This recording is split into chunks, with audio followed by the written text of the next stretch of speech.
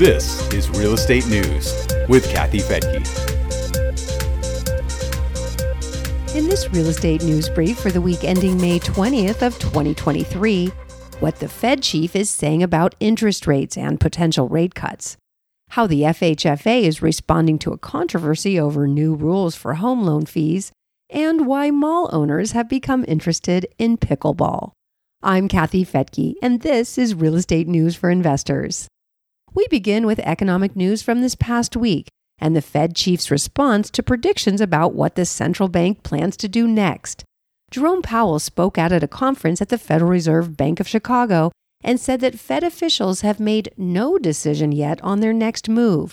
Many economists are expecting a pause in rate hikes, but the Fed is determined to bring inflation back down to the 2% level, no matter what.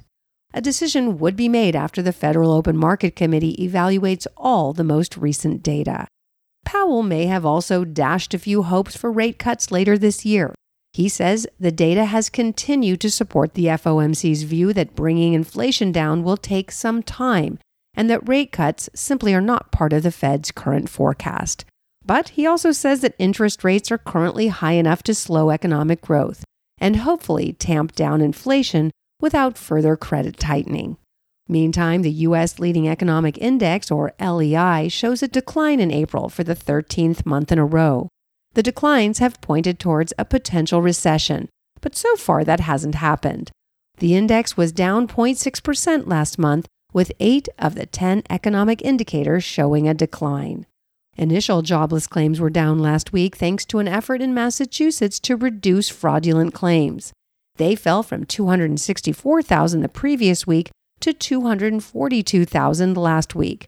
Overall, initial jobless claims have been slowly rising since January. The number of continuing claims was also down by about 8,000, with about 1.8 million people collecting benefits. New home construction was higher in April thanks to an outsized demand among consumers despite high interest rates. The government says they rose 2.2% for the month, with more activity in the Midwest and the West. That's for both multifamily construction, which was up 5.2%, and single-family, which was up 1.6%. Building permits were down, however, by 1.5%. The Home Builders Confidence Index also reflected a positive outlook among builders. The National Association of Home Builders say the index was up 5 points to a central balance point of 50 in May. Anything above 50 is positive, and below 50 is negative. The reading for May is the first time it's been out of negative territory in almost a year.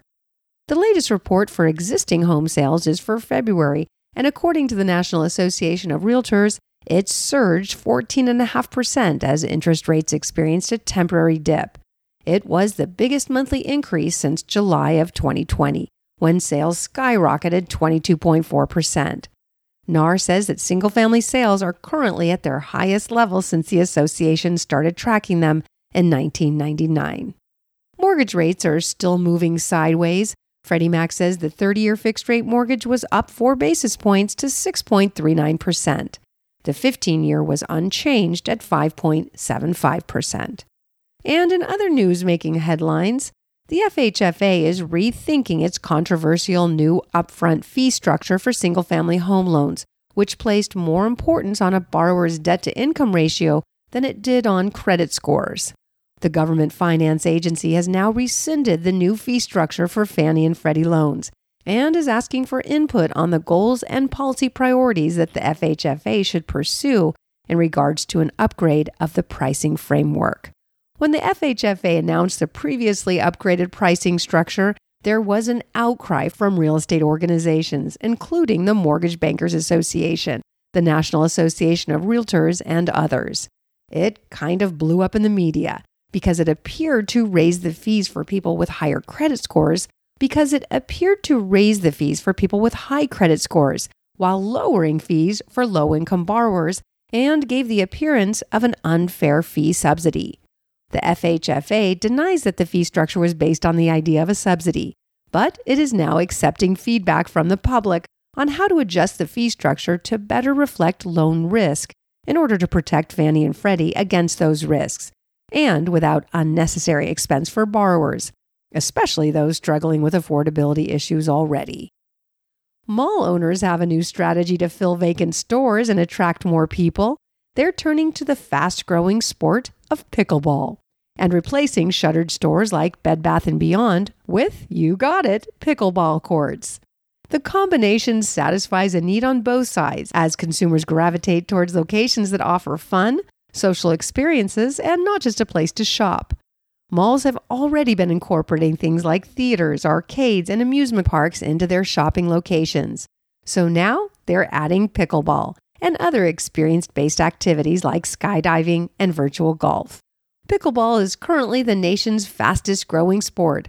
As reported by CNN and the Sports and Fitness Industry Association, it's up 159% over 3 years to 8.9 million players in 2022. Well, I guess I better learn it. Well, that's it for this episode. For Real Estate News for Investors, check the show notes for links at newsforinvestors.com. And when you're there, be sure to hit the join button to sign up for free.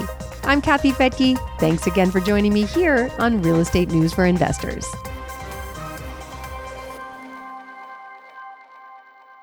The views and opinions expressed in this podcast are provided for informational purposes only and should not be construed as an offer to buy or sell any securities or to make or consider any investment or course of action. For more information, go to newsforinvestors.com.